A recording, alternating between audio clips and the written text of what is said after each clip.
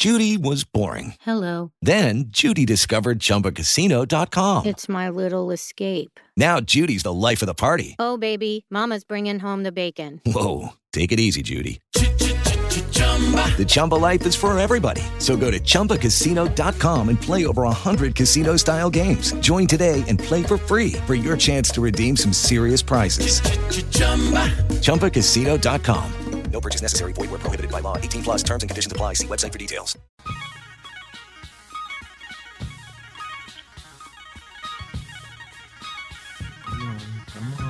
Come on.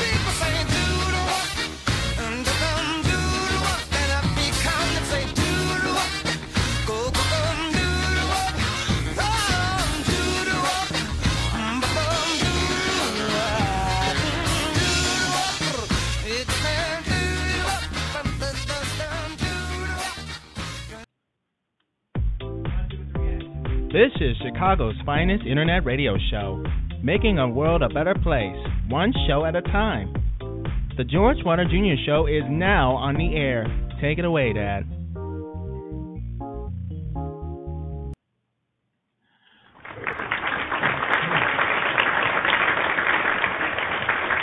All right, welcome to the George Wilder Jr. Show. It's such a beautiful day in the city of Chicago. Thank you. It is such a wow. It is such a beautiful day in the city of Chicago. We had to go out today, folks, and we had a great time. And it's the end of February. I mean, it may be a later date than this once you podcast the show and it's downloaded, but still, on this particular day, it is a super day in the city of Chicago. It's one of the reasons why I'm proud to live here. I'm proud to be staying here. I'm proud to call it my home. It's a beautiful city. You hear all kinds of negativity on the news, and there's a lot of people moving out of the city. There's no doubt about it. They've left, for various reasons, and I don't blame them. I don't blame anybody for wanting to pack up and move. There's lots of reasons to move, but if you huddle down, settle in, it's a beautiful city. It's a beautiful town. How many of you out there have seen the Loop, the downtown Chicago area Loop? It's beautiful. How many of you seen the Chicago skyline? It is just gorgeous, and there's some parts of the South Side that are totally, totally gorgeous. And I'm talking, I'm saying some because there's some parts that are not. But however, then you have the north side of the city of Chicago, and it's a beautiful place, especially near the lake where I am. And there is beautiful places all around the city of Chicago. The West Side, you go in some areas of the West Side, it's gorgeous. It's beautiful. I mean, you got great people, people who have high school diplomas, people who have associate's degree, people who have university degrees. I mean, smart people, intelligent people, bright people. You got those kinds of people in the city of Chicago. It's a great city. It's a great place to live if you can afford it. It's totally expensive. Yeah, it is. I should know, right? We should know. But anyway, you get past all of that, and it's a beautiful city. It's a great city, and the only reason why I think people are moving is because of the crime and the politics, the taxes. I think those are the main three reasons that are driving people out of the city of Chicago and out of Illinois. And I don't think this is the only state with a influx of people moving. I mean, you have people are leaving Detroit, Montana. I mean, Missouri. I mean, you name it. People are wherever there's lots of crime, lots of taxes, lots of unfairness, screwed up government. People are leaving, and I don't blame them. I really have no qualms about people packing up and leaving. But you know what? And specifically thinking about Chicago, when people pack up and leave Chicago, they're packing up and leaving because they can afford to do so. I mean, if you can afford to leave the city of Chicago, and you have many reasons for wanting to leave, then you're gonna leave. We're talking about the South. We're talking about the high crime areas on the South Side and the West Side of Chicago. That is where the influx of people, African Americans, are upending. I mean, you can't blame them. They don't want to see their kids shot down in cold blood. They don't want to be able to. They don't want to be stuck in the house because a massive shooting going on outside their door every night. If people can afford to move and move out of those high crime neighborhoods, those high crime areas, I applaud them. Get the hell out. And a lot of people are getting out of those high crime areas on the south and west sides of the cities. But you will not hear the governor say that. You will not hear the governor say, hey, well, Chicago has lost a lot of its population. You will not hear the mayor say that Chicago has lost a lot of its population, because they don't want that coming out of their mouths, because they may take the blame for some of that. But anyway, my point is, when people are leaving any city, any municipality, because of high taxes, crime, rogue politicians, it's bad. It's sad, because if you're moving away from the south side and west sides, the majority of the people left there are poor people. Majority of the people who can't afford to leave Chicago, who can't afford to move, can't afford to go anywhere, they're stuck over there in those crime-filled areas. and they stuck with the bad guys. You know, so and more likely, when people move away from those high crime areas, those places are going to stay vacant. Nobody's going to move into those areas until they know it's clear of gang banging, clear of the trigger pullers, as McCartney calls them. He will never get my vote. You want to make sure it's clear. But my basic point is that when people move out of a crime-ridden neighborhood that's been crime-ridden for years, if not, decades and decades of crime, nobody's going to move in that. Nobody's going to take that space up. Nobody's going to fill that void over there, because there is a lot of void on the south side of Chicago. There's a lot of void on the west sides of Chicago, especially in some of these high crime areas.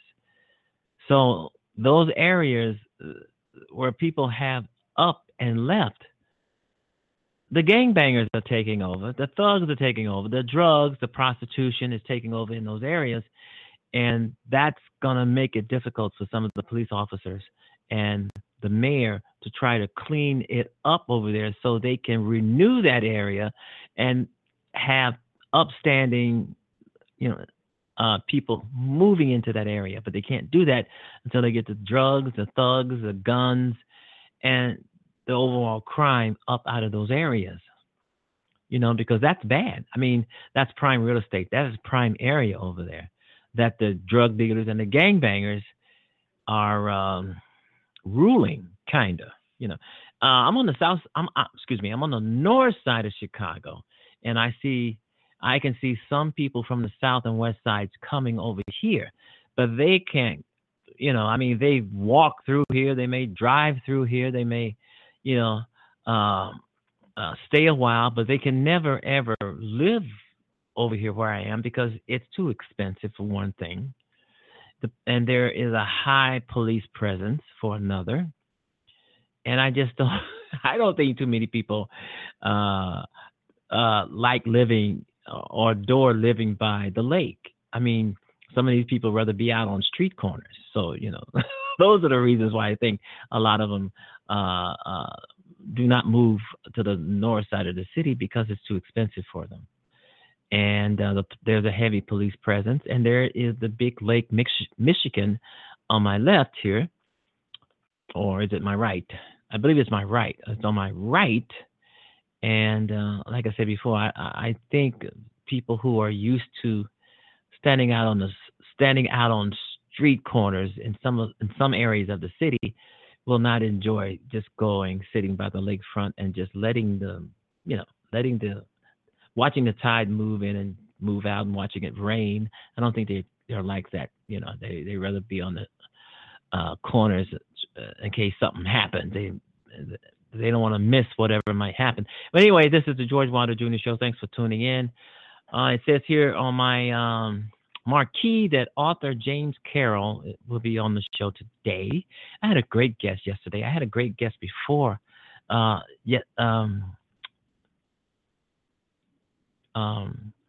week. I've had great guests on the show all week. A great guest yesterday, a great guest the day before. It was just phenomenal. I mean, I enjoyed them. I've learned a lot. I learned a lot.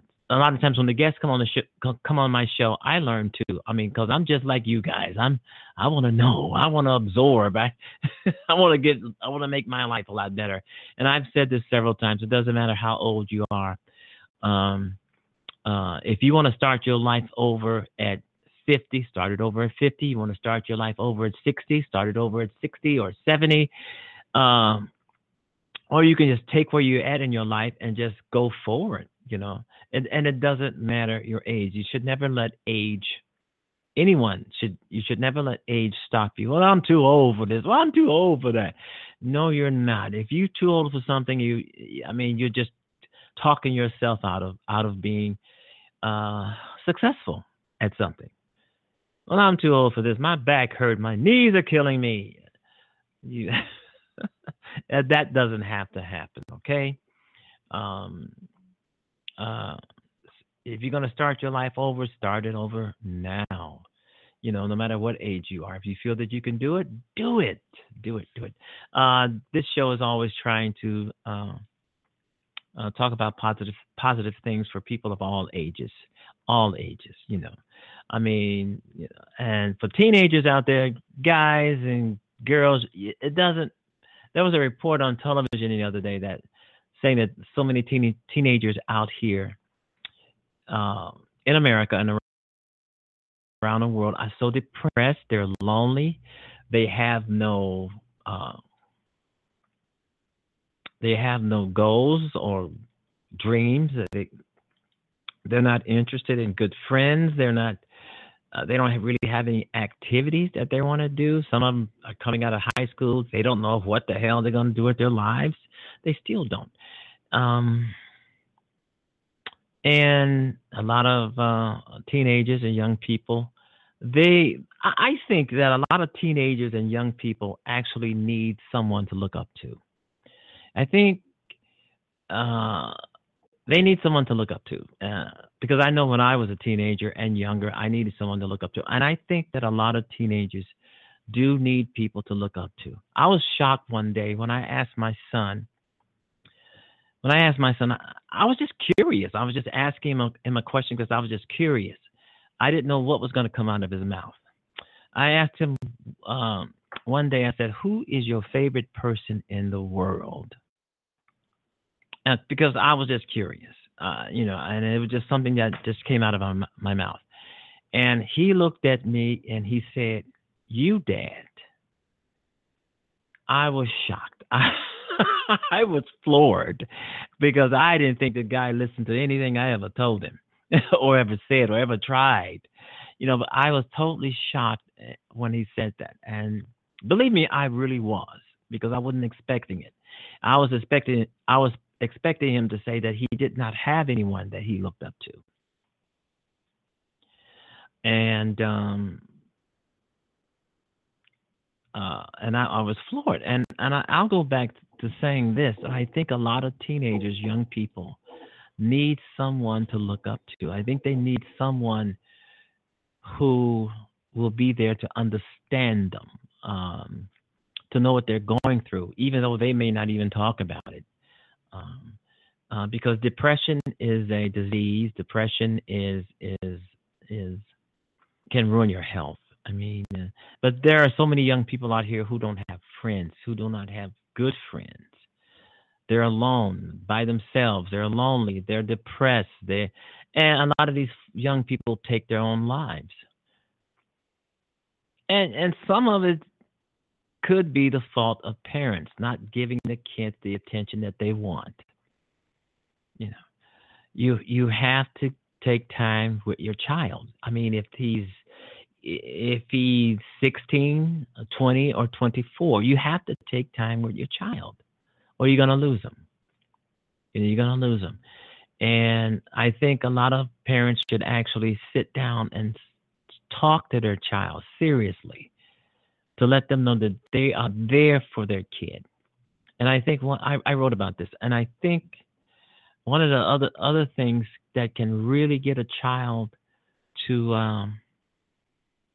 wanting to engage with their parents is love. LOVE.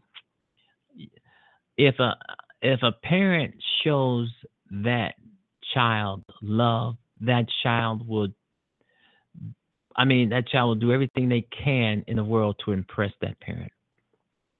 If a child, teenager, whatever, sees that his parents is showing him genuine love, that child will try to do everything that they can to impress their parents because they know that their parents love them, genuinely love them. And I believe that. And I've seen it happen. I can't speak for every family, but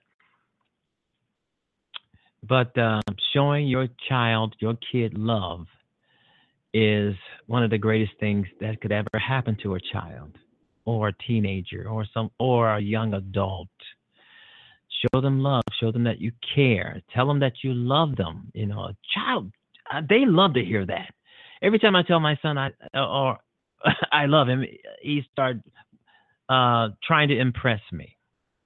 I say, and I always say, you guys, you don't have to do that. You don't have to impress me. Just keep getting A's and B's, and that's impressing me enough. And then get out and get a job. But anyway, um, I do think there's a lot of teenagers out here who are totally stressed out also. And it's sad when you know that your child is going to school and being bullied, taunted, ostracized. That's really, really sad. And that should hurt any parent. But it's a part of growing up. It's a part of what they're going to experience when they go to grammar school or high school and maybe even sometimes college. And uh, uh, it happens. It happens. But still in all, I think that the more a parent shows his or her child love, that child will blossom. I believe it because I saw it myself. I experienced it. The child will blossom. Show that child that you believe in them. Try to help that child in every way that you can. Find something that this child of yours, teenager, could be interested in. Besides running in and outside and out the door and being nothing, try to come up with some sort of a craft or creativity for your child.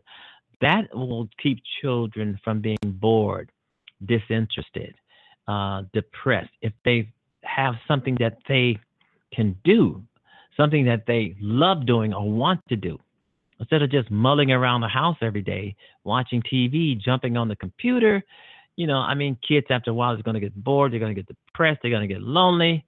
They're going to say, hey, wow, this is not it. Even video games sometimes. Sometimes kids can play so much video games that even playing video games, even the violent ones, can start to become boring to them. Start to become boring. Going outside can become boring, or hanging around certain people at school can become boring. I told my son, I said, I asked him, was he lonely? Because he very seldom, as I can see, have friends around him. He may have lots of friends at school, but once he gets home, there's like no friends at all. And I asked him, I said, are you lonely? He said, no, of course he wouldn't tell me that he's lonely. Sometimes I can see it that he's lonely. I said, if you're lonely, find your companionship, a girlfriend, preferably. He said, well, I have one. I said, yeah, well, I haven't seen her. Where is she? But seriously,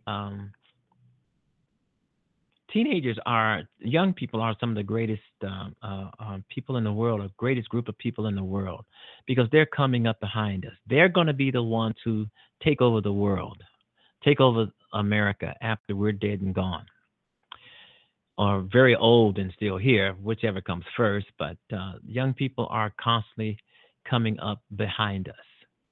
And we want to make sure that we give them the tools to take over after we're gone. And so we have to. And one of those things we want to do is make sure we tell them that we love them, and that we believe that they can be anything they want to be in the world, even the president of the United States. After we get this clown out, because they can be anything they want to be in the world. We must tell them that.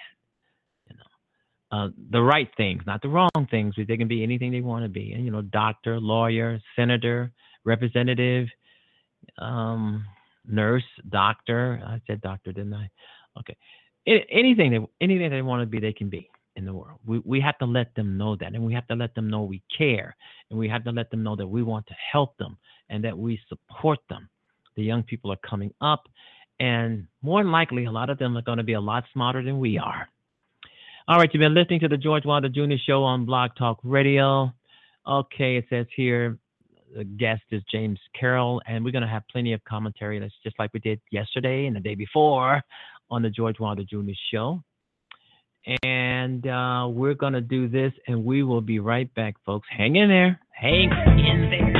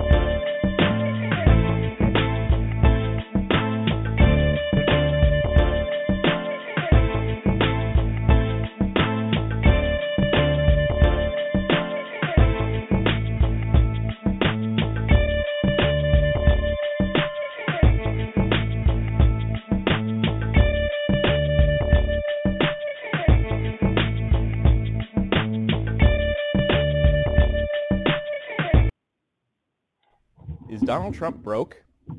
We may need a Werther movement to find out the truth. I'm Drew Levine from statesmith.com.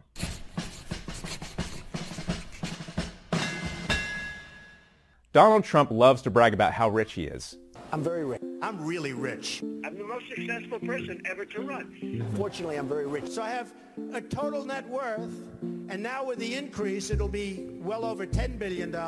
In fact, his entire claim to legitimacy as a presidential candidate depended on the story that he was a wealthy and successful businessman, a billionaire. But the evidence may actually be telling a different story. According to Robert Hockett, a distinguished professor of law and public affairs at Cornell University, there's reason to believe that not only might Trump not actually be a billionaire, but he may be completely underwater financially. Foremost, of course, it is well known that at least 6 of Trump's businesses have filed for bankruptcy over the years, with one of them, Trump Entertainment Resorts, filing for Chapter 11 bankruptcy as recently as 2009.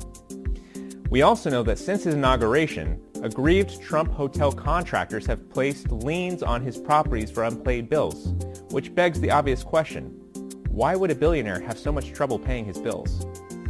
We know that Trump has used the power and platform of his presidency to further his own business interests and the interests of his family, using the Twitter bully pulpit to shame Nordstrom for dropping Ivanka's line of clothing and prompting his counselor, Kellyanne Conway, to shill Ivanka's business on Fox News. Then, of course, there's the enormous, giant, orange elephant in the room, Trump's failure to release his personal tax returns.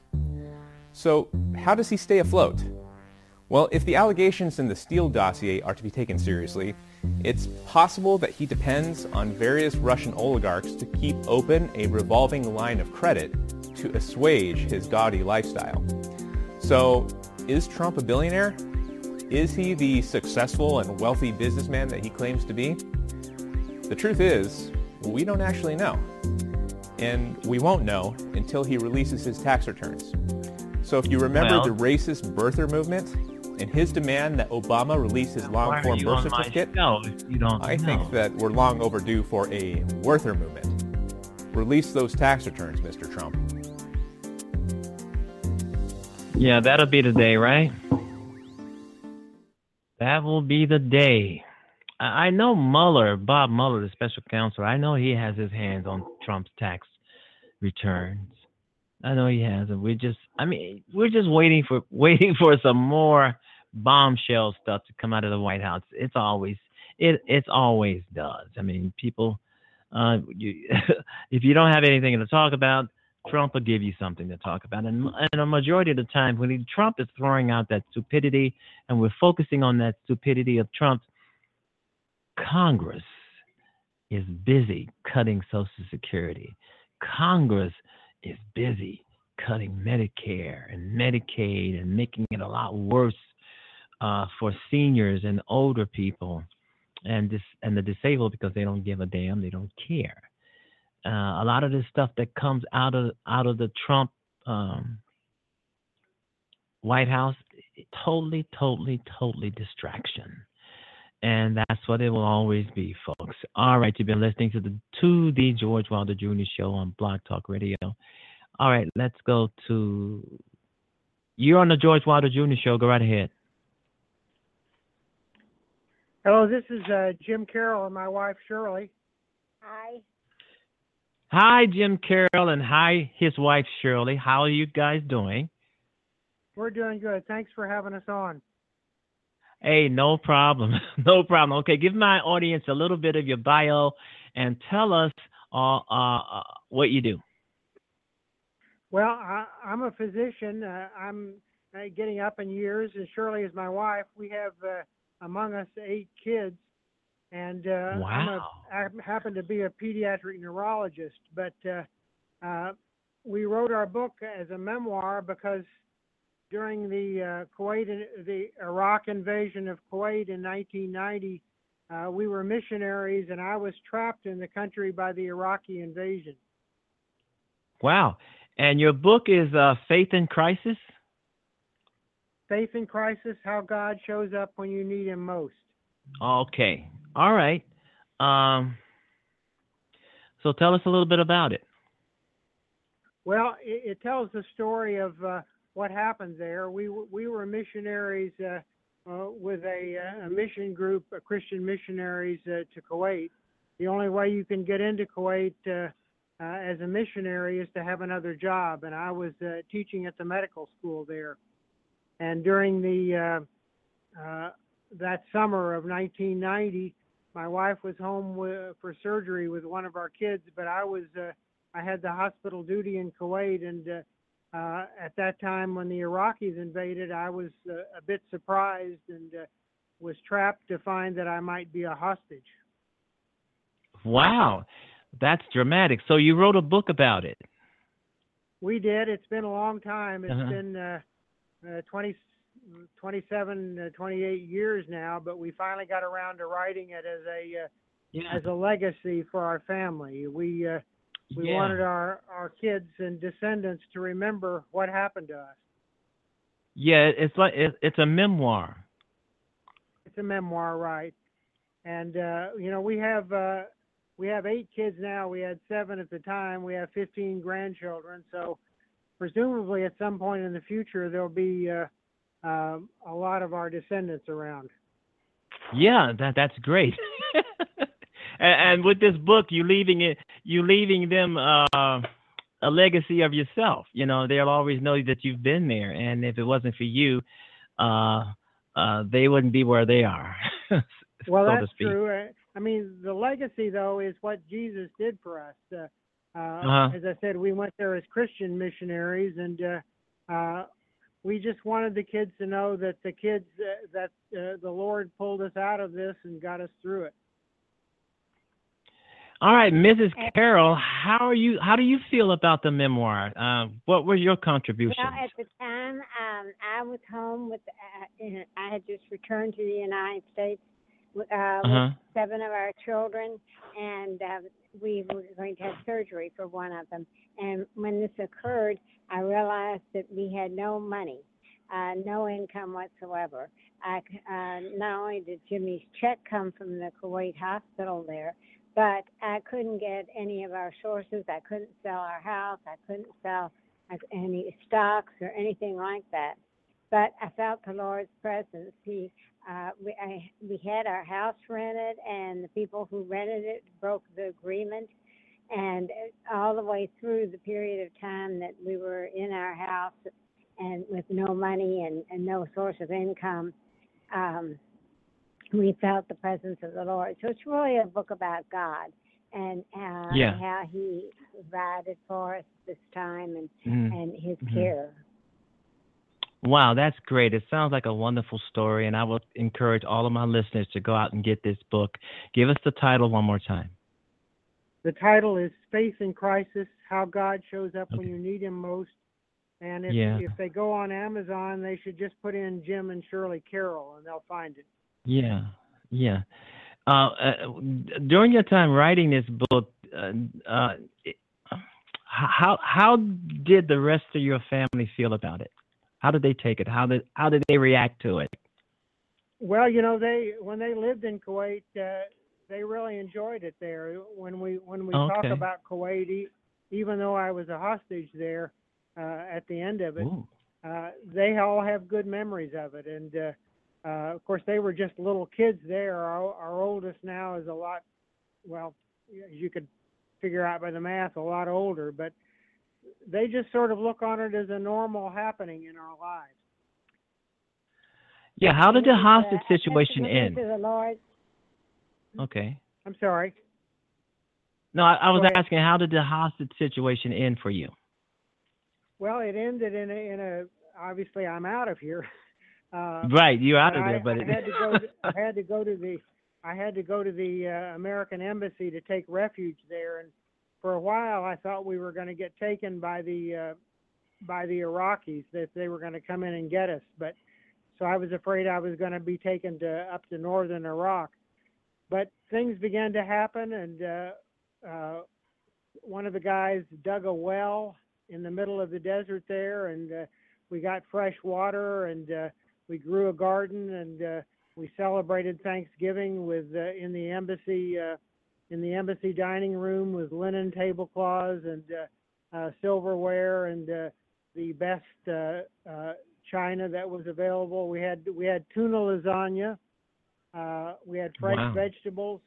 Some of the guys made wine from the date palms on the embassy compound. So, and then all of a sudden we got a call that Saddam Hussein was going to let us go. It took about 5 months. This happened to be the longest siege of an American embassy in U.S. history. I think it made it made the news. It did. Oh yeah, it was on the news, and of course Shirley was back here in the U.S. and she would. What time would you get up in the morning, Shirley? Oh, I don't know, but we would get up and listen to CNN, and we're just thankful and that things were going to progress, and we knew that it was all in the Lord's hands. And then we went to Washington, D.C., where Jimmy landed, and we're from Augusta, Georgia, and the kids and I were reunited with Jimmy, which was a great occasion. And all of this is documented in your memoir. It is. It's. I think it's pretty easy reading. It'll take you 3 or 4 hours to get through it. So I think your readers might enjoy it. Is this your first book? It's my first one. I've got a novel coming out in the spring. It's titled Kuwaiti Seeker, that tells the story of a Muslim who came to know Jesus. Yeah. What do you think about what's happening in Syria? Just a general question. I mean, the bombing Well, and the. Yeah, it's an awful thing. Yeah, it is. It is. It's too bad that the U.S. didn't take a bigger role in it, but I think we pretty much. You know what? I was wondering why. I was wondering why that too. Why didn't the U.S. take a bigger role in this? Because I think obvious. we didn't want to have any.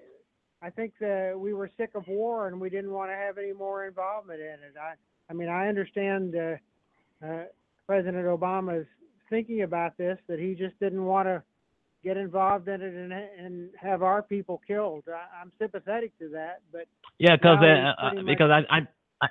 I do think that during Obama's time we were in two wars, Afghanistan and was it so it was two of them. So I'm sympathetic to that, but we pretty much seceded the country to the Russians now. You telling me? All right, James Carroll on the George Wilder Jr. Show, and he's talking about his book. That you say you are working on a second book. It's following the vein of some of the things that are in your first book. Some of the same kind of thinking. The second book is a novel. It's titled Kuwaiti Seeker, and it's not out yet, but it's available on Amazon for pre-order if somebody decides they want to spend that time. Okay, your wife, does she write with you, or you write separately, or you write together? We wrote this memoir together. It was interesting because we were separated because of the circumstances at the time. But I kept a journal, a daily journal, which I use for my source, and she sort of keeps the journal herself. And how did you remember all that stuff, Shirley? Oh, well, we had a lot of newspaper articles and everything else. Yeah. It's hard to forget this time. So we put it together. You did a lot of research. We did, and but the fact that we had kept good records, the newspaper had kept the records, and I kept a personal journal. So even though a lot of time elapsed in there, the memories on paper were pretty fresh. Yeah.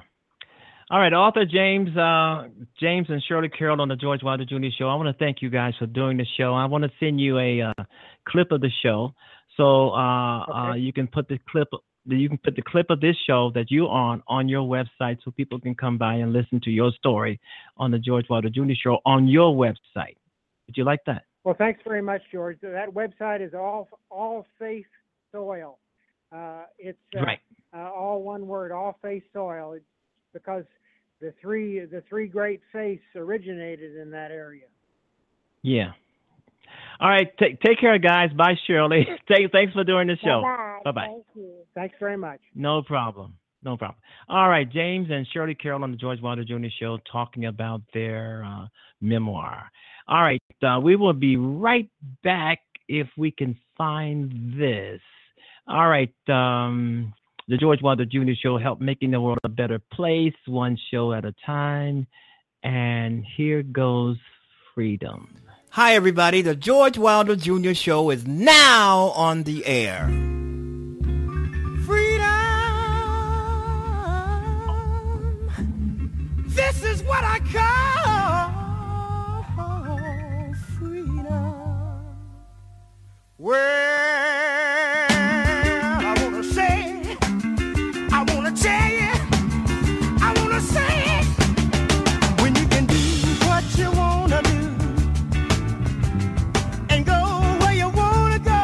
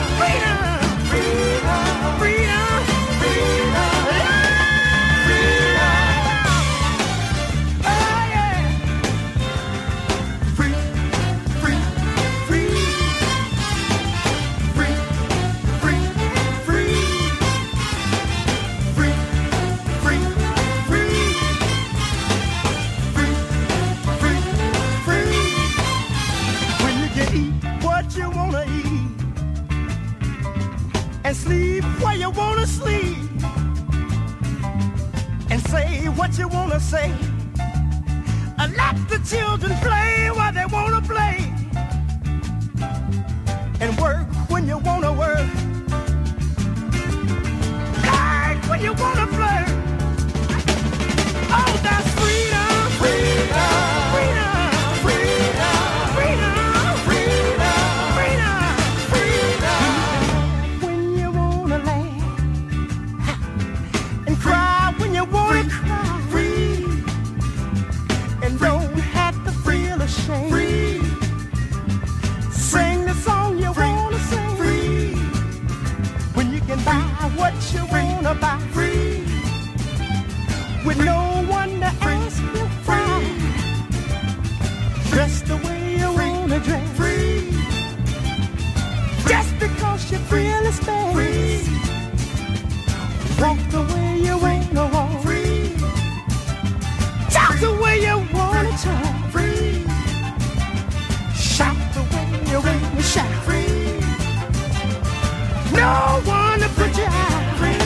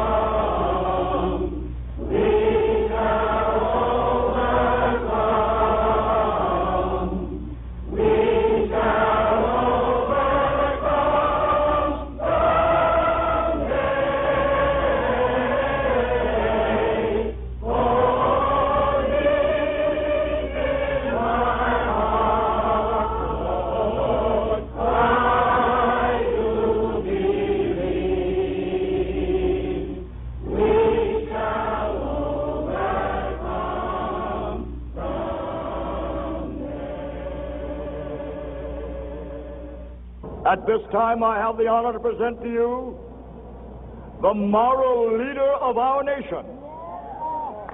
I have the pleasure to present to you Dr. Martin Luther King, Jr.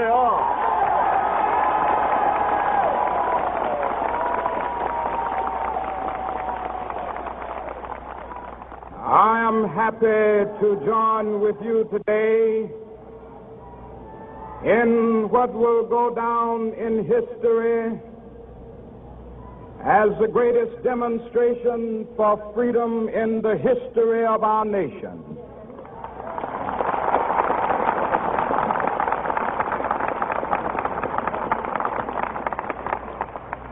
Five score years ago, a great American in whose symbolic shadow we stand today signed the Emancipation Proclamation.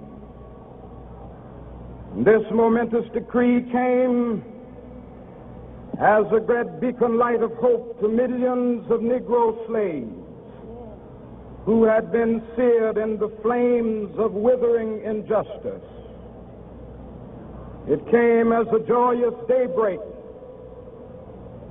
to end the long night of their captivity. But 100 years later, the Negro still is not free. 100 years later, the life of the Negro is still sadly crippled by the manacles of segregation and the chains of discrimination. 100 years later, the Negro lives on a lonely island of poverty in the midst of a vast ocean of material prosperity. 100 years later,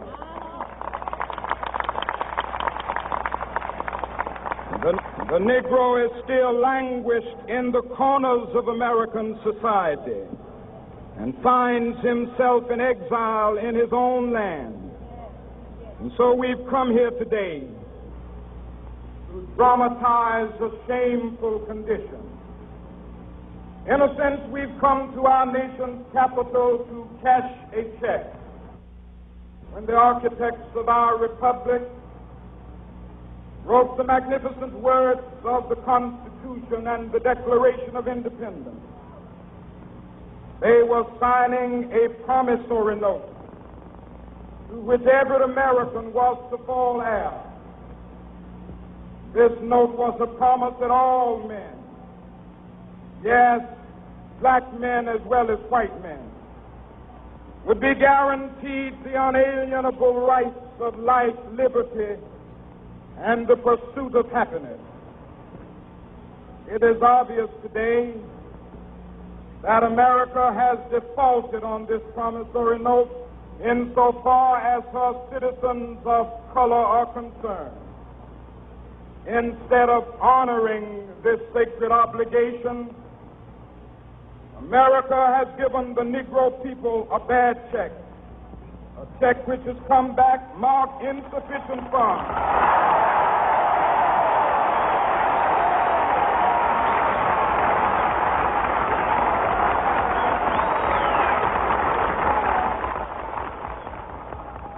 But we refuse to believe that the Bank of Justice is bankrupt. We refuse to believe that there are insufficient funds in the great vaults of opportunity of this nation. So we've come to cash this check, a check that will give us upon demand the riches of freedom and the security of justice.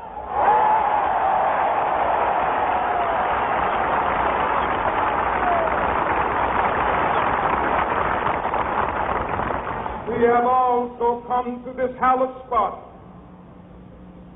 to remind America of the fierce urgency of now.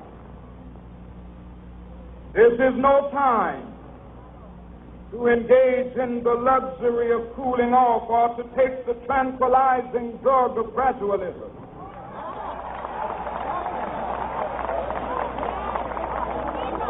Now is the time to make real the promises of democracy.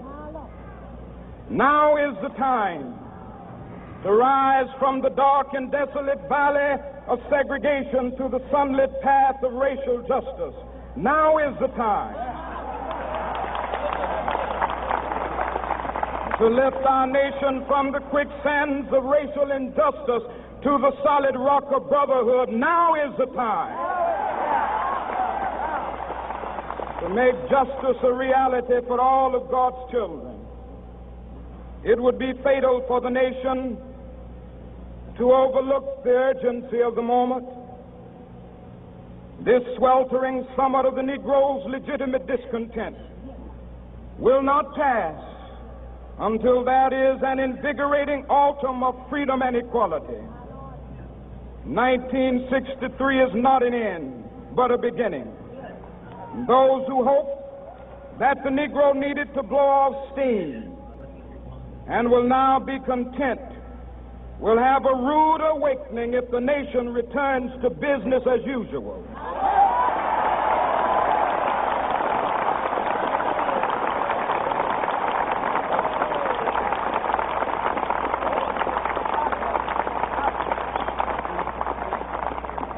There will be neither rest nor tranquility in America until the Negro is granted his citizenship rights.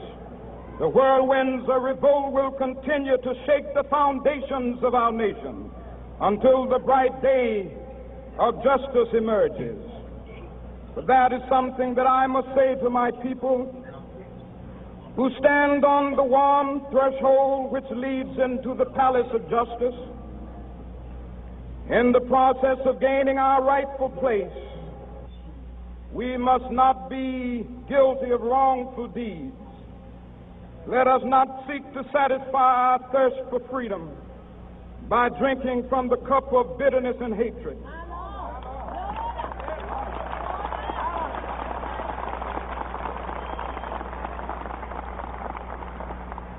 We must forever conduct our struggle on the high plane of dignity and discipline. We must not allow our creative protests to degenerate into physical violence.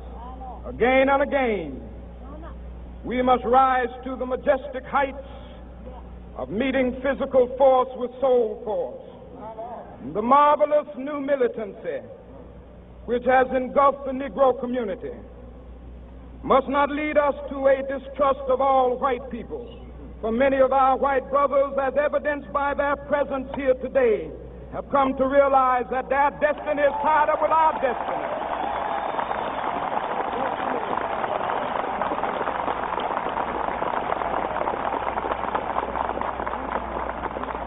And they have come to realize that their freedom is inextricably bound to our freedom. We cannot walk alone. And as we walk, we must make the pledge that we shall always march ahead. We cannot turn back. There are those who are asking the devotees of civil rights, when will you be satisfied? We can never be satisfied as long as the Negro is the victim of the unspeakable horrors of police brutality. We can never be satisfied as long as our bodies, heavy with the fatigue of travel, cannot gain lodging in the motels of the highways and the hotels of the cities.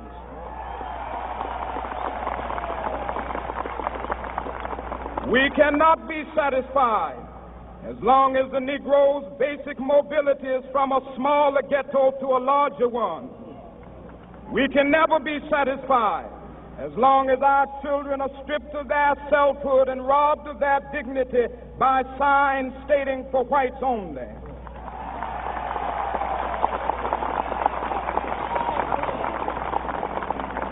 We cannot be satisfied as long as a Negro in Mississippi cannot vote and a Negro in New York believes he has nothing for which to vote.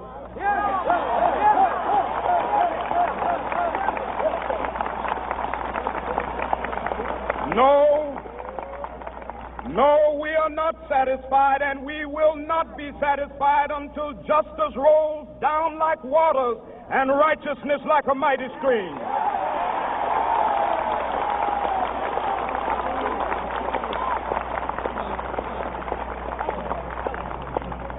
I am not unmindful that some of you have come here out of great trials and tribulations. Some of you have come fresh from narrow jail cells. Some of you have come from areas where your quest for freedom left you battered by the storms of persecution and staggered by the winds of police brutality. You have been the veterans of creative suffering. Continue to work with the faith that unearned suffering is redemptive. Go back to Mississippi. Go back to Alabama. Go back to South Carolina. Go back to Georgia. Go back to Louisiana. Go back to the slums and ghettos of our northern cities. Knowing that somehow this situation can and will be changed. Let us not wallow in the valley of despair. I say to you today, my friend,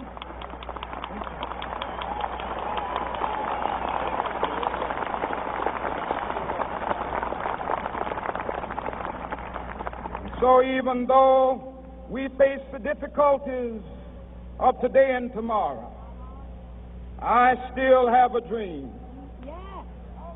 It is a dream deeply rooted in the American dream. I have a dream that one day this nation will rise up and live out the true meaning of its creed. We hold these truths to be self-evident, that all men are created equal.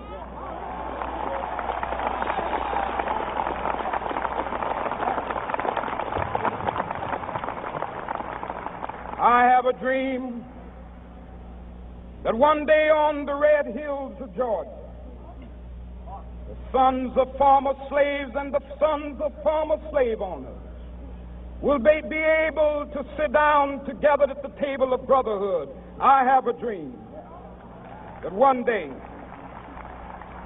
even the state of Mississippi, a state sweltering with the heat of injustice, sweltering with the heat of oppression, will be transformed into an oasis of freedom and justice. I have a dream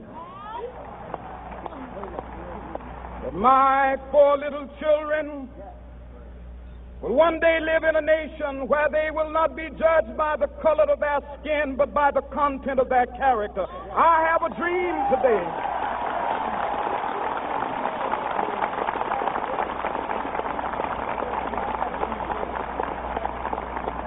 I have a dream that one day, down in Alabama, with its vicious racists, with its governor having his lips dripping with the words of interposition and nullification, one day right there in Alabama, little black boys and black girls will be able to join hands with little white boys and white girls as sisters and brothers. I have a dream today.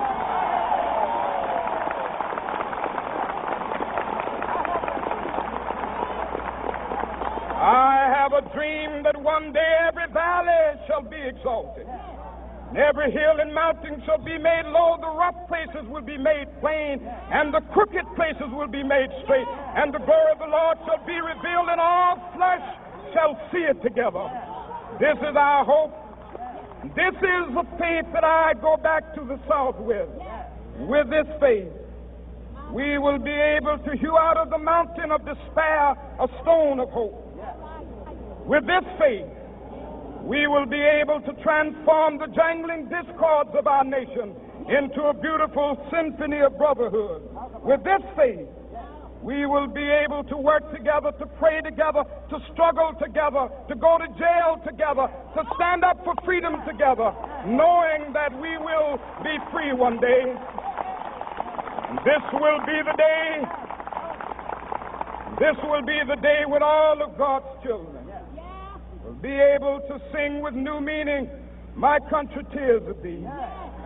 Sweet land of liberty, of thee I sing. Land where my fathers died, land of the pilgrim's pride.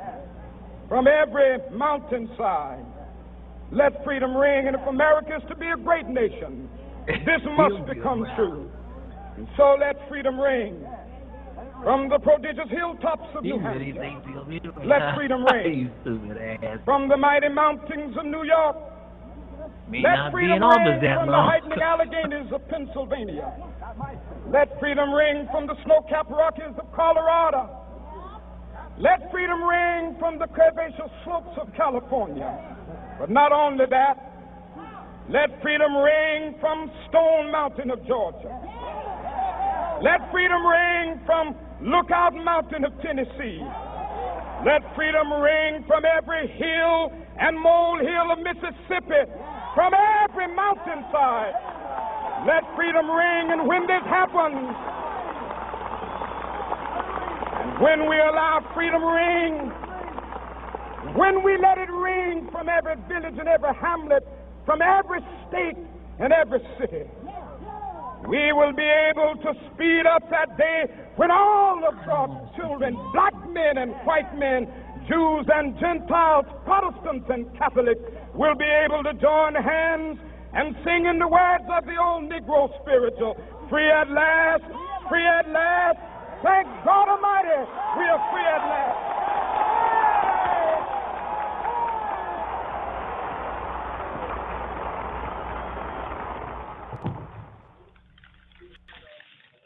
All right, welcome back to the George Wilder Jr. Show. That was courtesy of Black History Month, and this is tomorrow. From the date of this show, tomorrow is the last day of February, last day of Black History Month. So I did that King I Have a Dream speech for the occasion. You know, Black History. Actually, I don't think Black History Month gets the same notoriety that it used to get. I think it's a little bit, people don't recognize it as much as being Black History. I've heard some advocates call for White History Month. We'll see where that goes.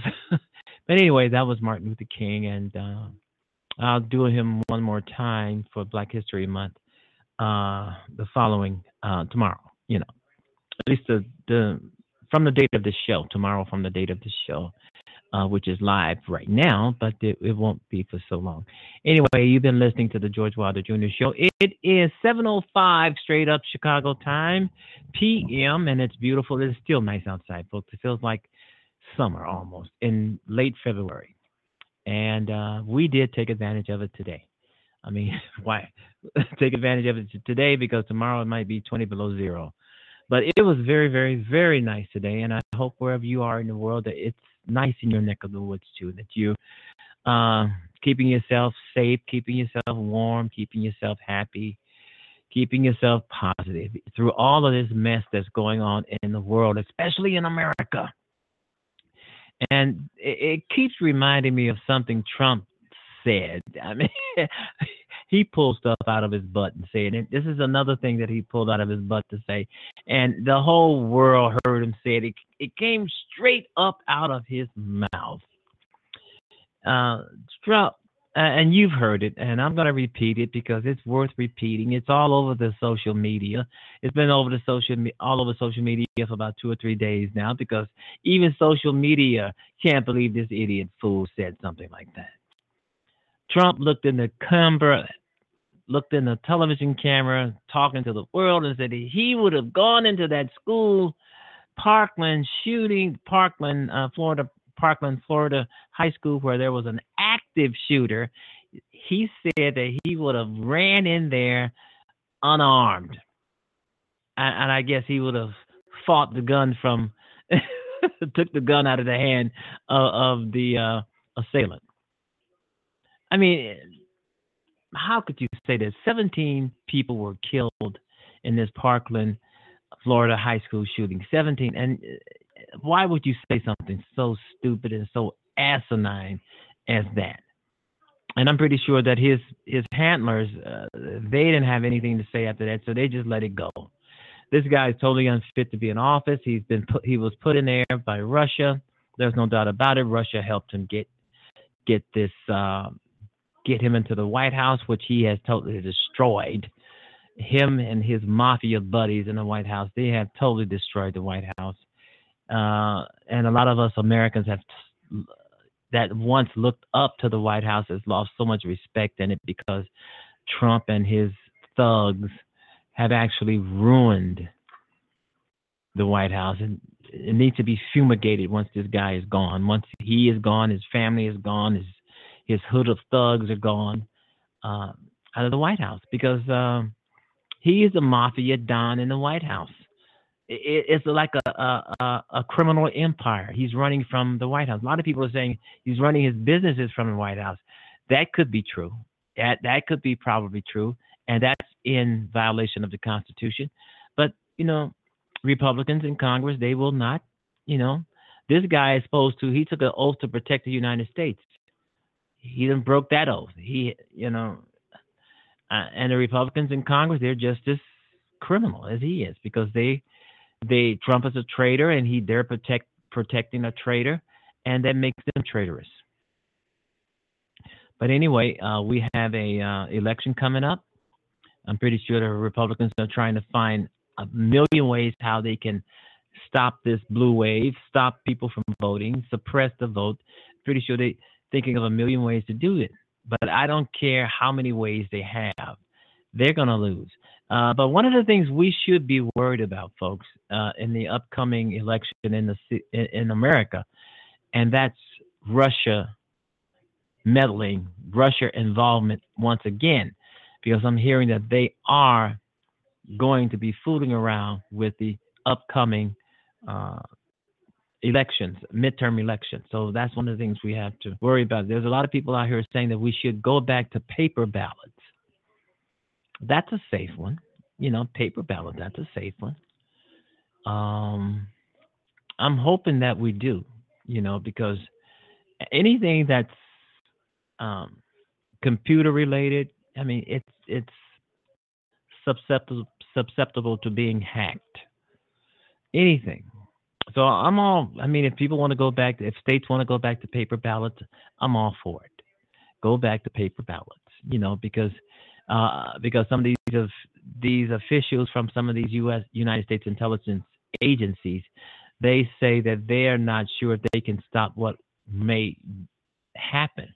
And Donald Trump is not saying a goddamn thing about the cyber threat or Russia meddling in the 2018 elections. He's not saying a damn thing because he wants them to meddle, because he knows that there's a blue wave coming, and his ass is going to be thrown the hell out, and his Republican friends are going to be thrown out, Republican thugs.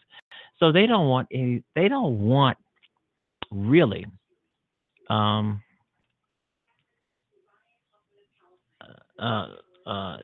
they don't want nothing to be done about Russia, because they want Russia to help them keep their jobs. This is something, folks. But I don't think even if Russia meddles, I'm pretty sure some of this United States agencies, they're on top of this thing. They're on top of it. And it's going to be, I mean, people are going to be voting in droves. So whether Russia meddles or not, Trump is out of there. The Republicans are out of there, and they know it. And one person was saying something about, telling me about a one-party system. This could become a one-party system, and it could be democratic, because the Republicans have shown their hand. I mean, they've shown what they're about. They've shown that they don't give a damn about America. They don't give a damn about the Constitution. They don't give a damn about what we think. They don't care about our well-being, of course. I mean, by cutting Social Security, Medicare, and Medicaid, and a whole lot of other entitlement programs, which Social Security is not. They don't care. They just know it's governmental funded, and they want it stopped. And they don't care. Especially Paul Ryan. That weasel. He's a weasel. I mean, this guy hates America so much it's running down his nose. He hates it so much, Traitor Trump. He and his campaign conspired with Russia to undermine Hillary. Of course, it's been proven. So many people took the bait, hook, line, and sinker. They believed every nonsense bit of propaganda and lies about her, and still believe they are true. She is thoroughly, Hillary Clinton, I mean, I would think she's retired. She's 70 years old, probably, and I would think she's somewhere retired, but they're still bringing her name up in just about everything there is, especially Donald Trump. If there's someone to blame about something, that they are not to blame about, Donald Trump will blame them, just to try to throw us off the trail. And he can never, ever do that, throw us off any trail that he's trying to cover up. Because we know that Russia installed him inside of the White House. It was Russia that put him there. He knows it. He asked him to. If you go back and look at that videotape, Russia, if you're listening, yeah, that one. And they were listening. And later, the White House said that he was joking. Trump wasn't joking. Trump never jokes. Look at that face. Look at that puss. Look at that face. Does that look like a face of a man who jokes? Trump is mean, nasty, vile, corrupt, stupid, crazy, liar, pathological liar, mean. Trump, and he has a face that's awful. He's mean, he's crude. I mean, all of those adjectives. Basically to say that Trump does not joke. But, the White House is going to lie for him to try to cover it up, try to clean it up. Just like they're trying to clean up this latest goof. Maybe it wasn't a goof. Maybe he would have ran in there unarmed while there's an active shooter and beat the shooter down and took the gun. You want to bet? That is so laughable. And Trump once said Russia is laughing their asses off. They're laughing their asses off now. I mean, the whole world is, not just Russia, but because that was very, very dumb and stupid and ignorant. And by him saying that, the American people have lost more respect for him than ever before. And his poll numbers are in the gutter. But the Republicans and Donald Trump, they don't care. They want to try and destroy America as we know it. They doesn't care. I mean, they just doesn't care. All right, you've been listening to the George Wilder Jr. Show on Blog Talk Radio.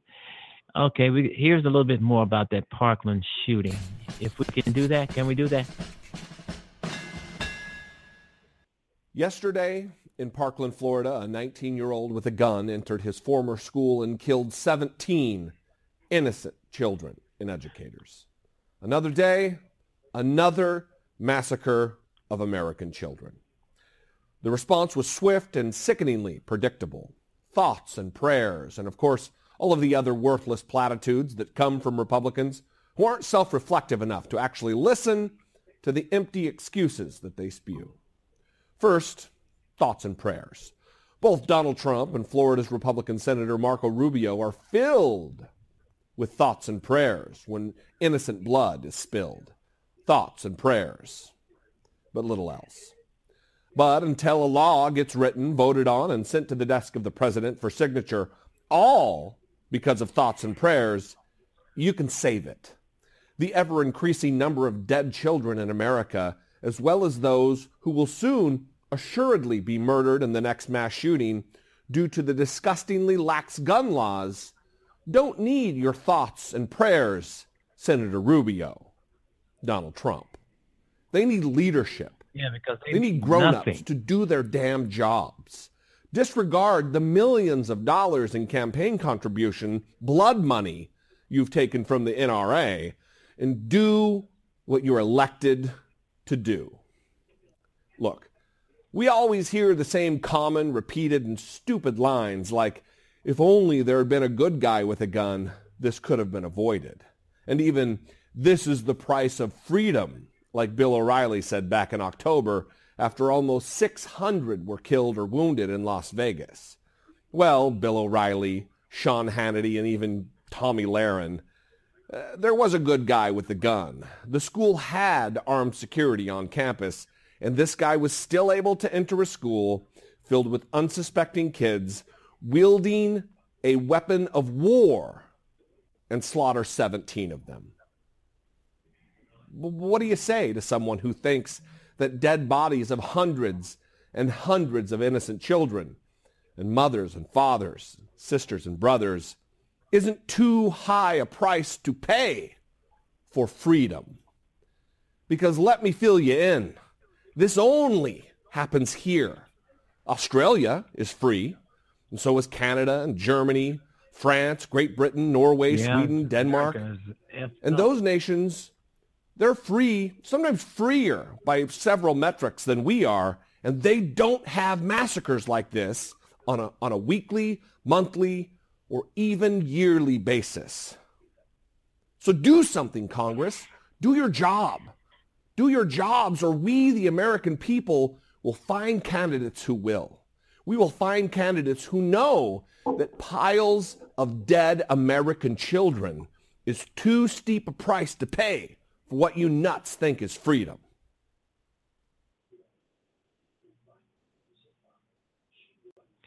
All right, I totally agree with that. Okay, it says here, Jared Kushner's security clearance has been downgraded, reports.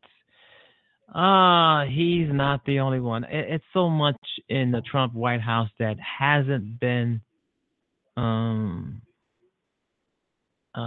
mean, it's so much coming out of the Trump White House and so much stuff in the Trump White House that's just a debacle. It's a damn shame. Jared Kushner, President Donald Trump's son-in-law and White House advisor, has had his security clearance downgraded, Political reports. He's been downgraded from SCI access to secret level, according to the publication. Well, at any rate, it's not good.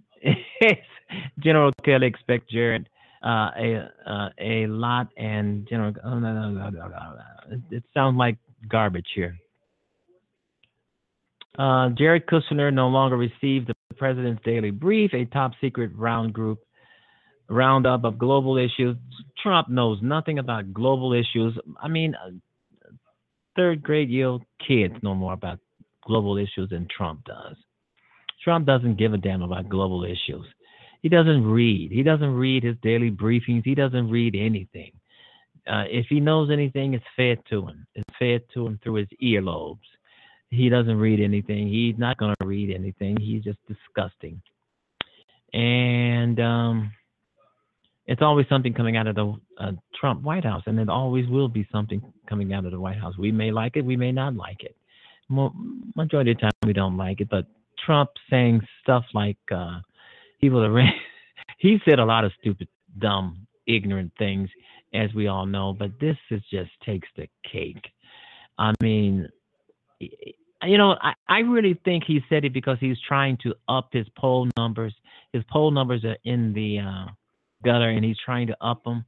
And he's also trying to get people to get Americans, try to persuade Americans that he's not as dumb as some of us say he is. A lot of us say he is. And so he's going to try and say, hey, wow, I'm the leader. I'll take charge. I'll go in there without a gun, and I will apprehend this shooter who just shot 17 people.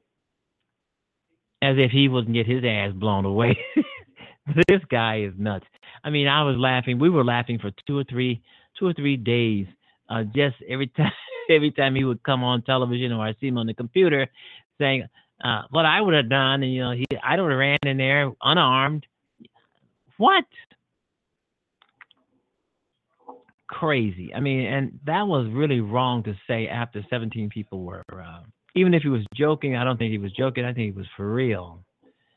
Saying he would have ran in. I mean, a lot of people, start getting on his social media where it didn't go down too well, and started calling him bone spurs because he avoided military service in Vietnam 5 times because he said his feet hurt. He told him that his feet hurt.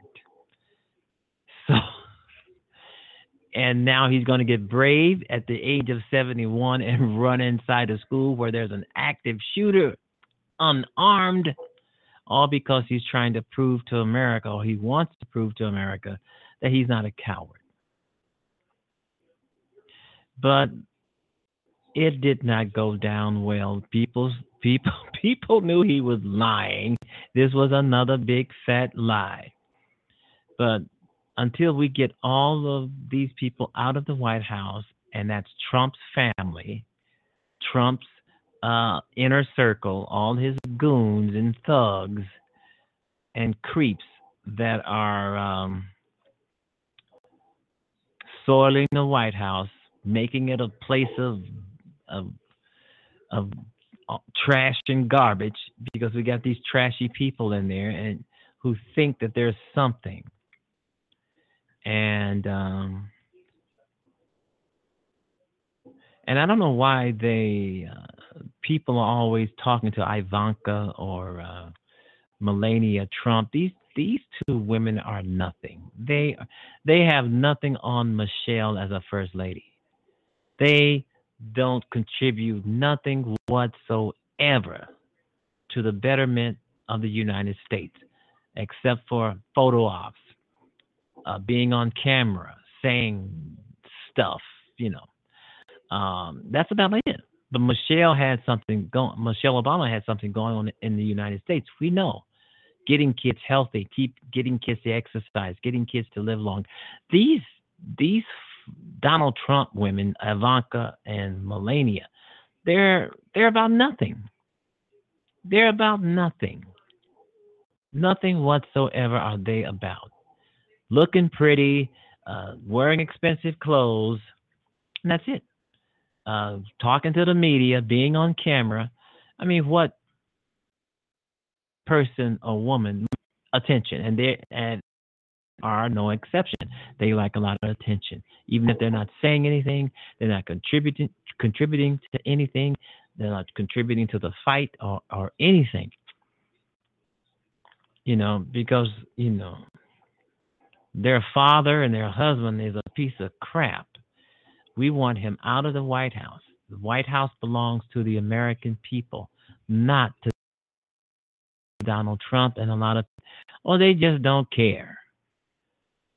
Donald Trump he hired, from my understanding, Donald Trump just hired a campaign manager for his 2020 re-election campaign. And a lot of us are saying, what the hell? He's not going to be around that long. And if he luckily happens to be around that long, he will not win. 2020 is 2 years from now, 2.5 years from now. He will not, but he thinks he will. He's the only person in the world who thinks he's great. And that is totally not true, because Donald Trump is nowhere near great. He's the worst president ever. He's the worst human being ever. He's the worst asshole ever. And if you're listening, I'm pretty sure you agree with that assessment. But that's nice. What I'm saying is nice. There's a lot of people out here, millions of people out here saying a lot of things that are a lot worse than what I just said. But anyway, we need a change. We do need a change. This guy is just so awful as president. And but don't worry, we're going to get that change, and it's coming.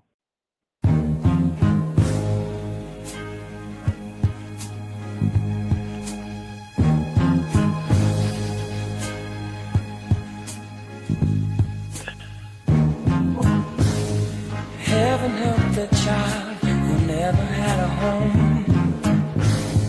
Heaven help the girl who walks the streets alone. Heaven help the roses if the bombs begin to fall. Heaven help us all.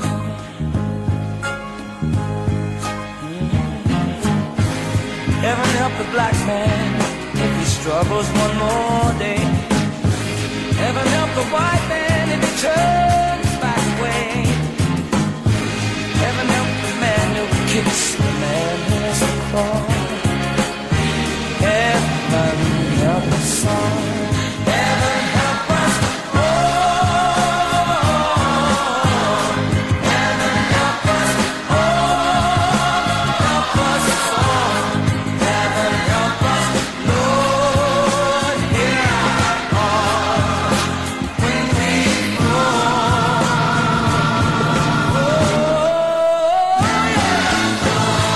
Heaven help the boy who won't reach 21. Heaven help the man who gave that boy a gun.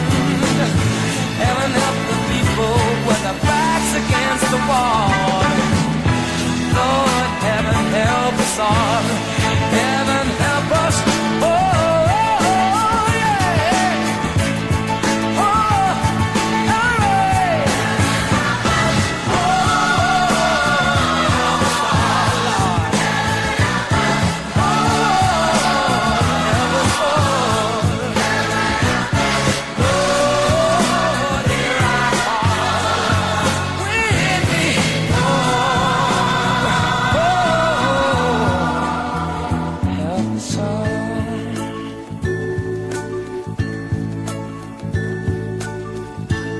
Now lay me down before I go to sleep. In the troubled world I pray the Lord to keep hatred from the mighty and the mighty from the small. Heaven help us all.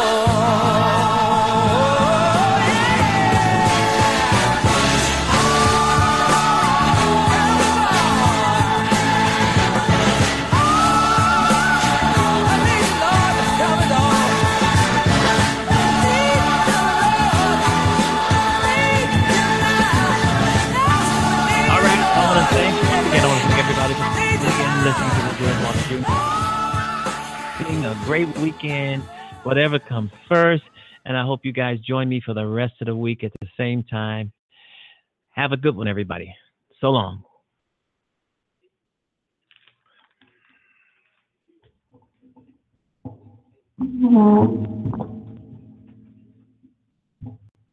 With the Lucky Land Slots, you can get lucky just about anywhere. This is your captain speaking. We've got clear runway and the weather's fine, but we're just going to circle up here a while and get lucky. No, nothing like that. It's just these cash prizes add up quick. So I suggest you sit back, keep your tray table upright, and start getting lucky.